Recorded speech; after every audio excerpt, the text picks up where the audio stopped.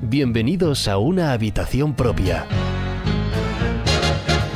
Un podcast de Women Now dedicado a mujeres extraordinarias, en el que descubrirás las vivencias y pensamientos de mujeres que cambian el mundo todos los días.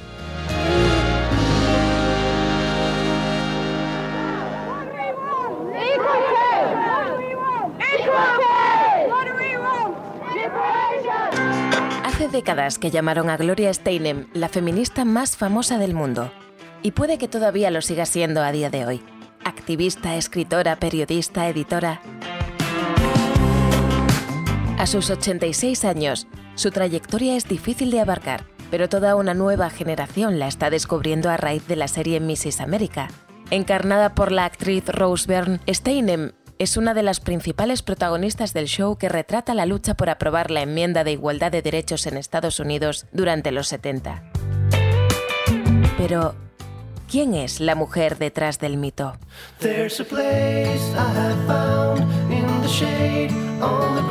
Ella misma hablaría del aborto al que se sometió a los 22 años en Inglaterra como uno de los momentos trascendentales de su vida. En vez de sentirse culpable por lo que entonces se consideraba algo que solo hacían las mujeres malas, Gloria estaba agradecida por haber podido realizar esa intervención, entonces ilegal, en condiciones sanitarias seguras, y por la libertad que le había dado para ser la dueña de su vida. Estaba desesperada, realmente desesperada, declararía Gloria en una entrevista años después. Solo sabía que si iba a casa y me casaba, lo que iba a tener que hacer, sería una persona fallida, llevaría una vida que no era la mía. Años después, presenciar la lucha de otras mujeres por conseguir la legalización del aborto sería uno de los detonantes de su decisión de convertirse en activista. Después de pasar 2 años estudiando en la India tras la operación, Gloria regresó a Estados Unidos, donde empezó a trabajar como periodista freelance. En sus primeros artículos ya se adivinaba por dónde iban a ir los tiros de su trayectoria futura.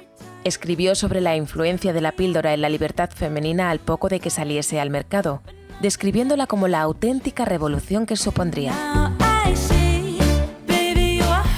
Pero el artículo que le dio fama y levantó más revuelo fue uno que denunciaba la explotación de las conejitas Playboy. Para redactarlo, se pasó un mes trabajando como camarera en la sede neoyorquina del club. El resultado fue un texto en forma de diario publicado en 2 entregas que explicaba el sexismo y las penosas condiciones laborales que sufrían esas mujeres que habían llegado a simbolizar la revolución sexual. Tras esa imagen divertida e incluso liberadora que tenían entonces las conejitas, símbolos visibles de una boyante industria, estaban mujeres que eran constantemente tratadas como objetos, vejadas e infrapagadas. Recibían el salario mínimo y el club se quedaba con un alto porcentaje de sus propinas. El impacto de lo que contaba y la forma de hacerlo en un momento en el que el periodismo en primera persona estaba despuntando, convirtió a Gloria en un nombre a tener en cuenta.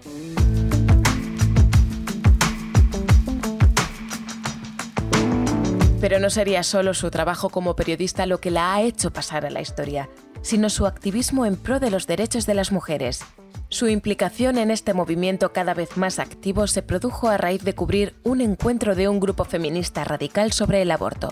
En el 69 plasmó sus ideas en el artículo Después del poder negro, la liberación de las mujeres, que espoleaba lo que se llamaría la segunda ola del feminismo. En julio del 71 fundó junto a Betty Friedan, Bella Ashbrook y Shirley Chisholm la Asamblea Política Nacional de Mujeres. Por su inteligencia y determinación, se convertiría en una de las portavoces más reconocibles de la lucha feminista. Pero había algo más.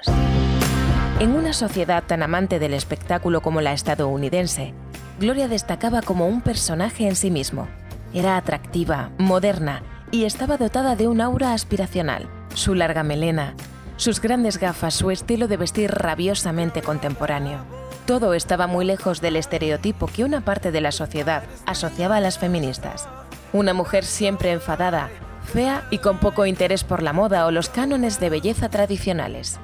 Por supuesto, Gloria era consciente de que la permanente alusión a su aspecto físico era una forma de desacreditarla, de insinuar que su lucha y reivindicaciones tenían eco solo gracias a su belleza.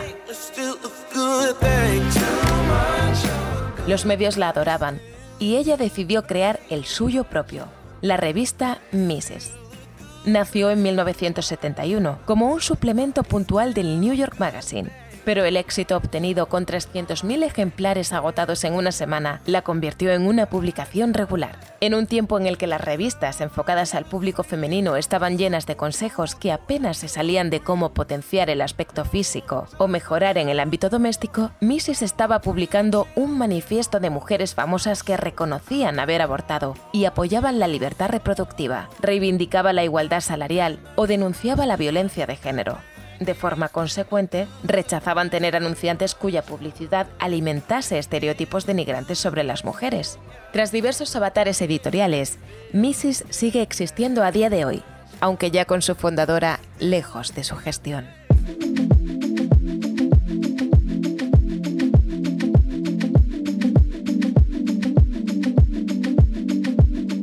Las críticas dentro del propio movimiento feminista también la han acompañado. Sus divergencias con Betty Friedan adquirieron un aura casi legendaria, alimentada por rumores y artículos que sabían que una buena animadversión entre dos mujeres siempre resultaría más atractiva que un relato de armonía y hermandad en pro de una lucha común, que eso también existía.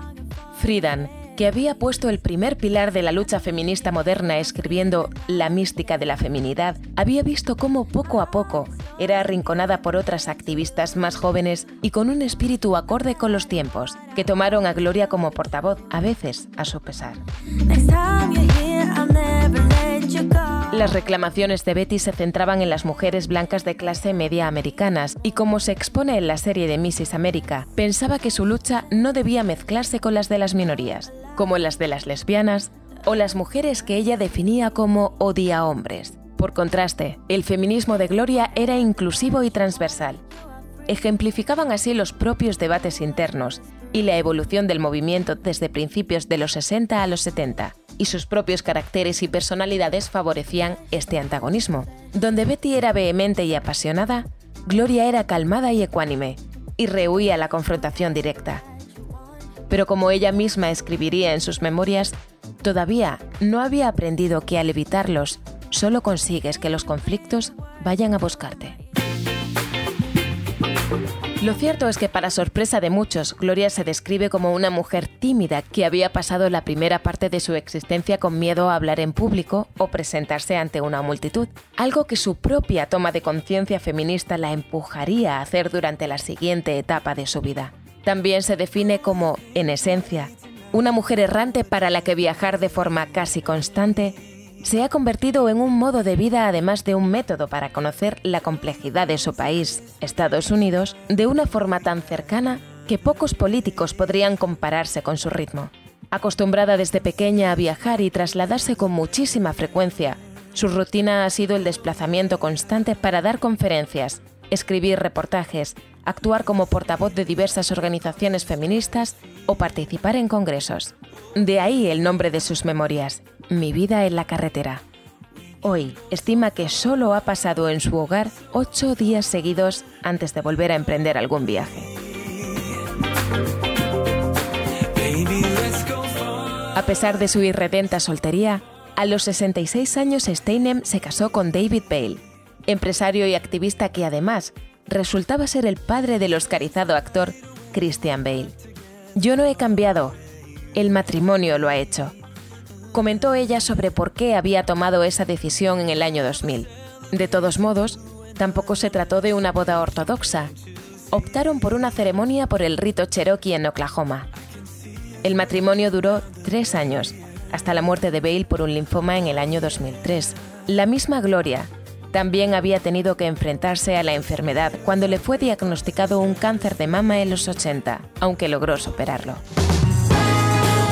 Steinem continúa siendo una de las voces críticas más reputadas de la escena política de su país.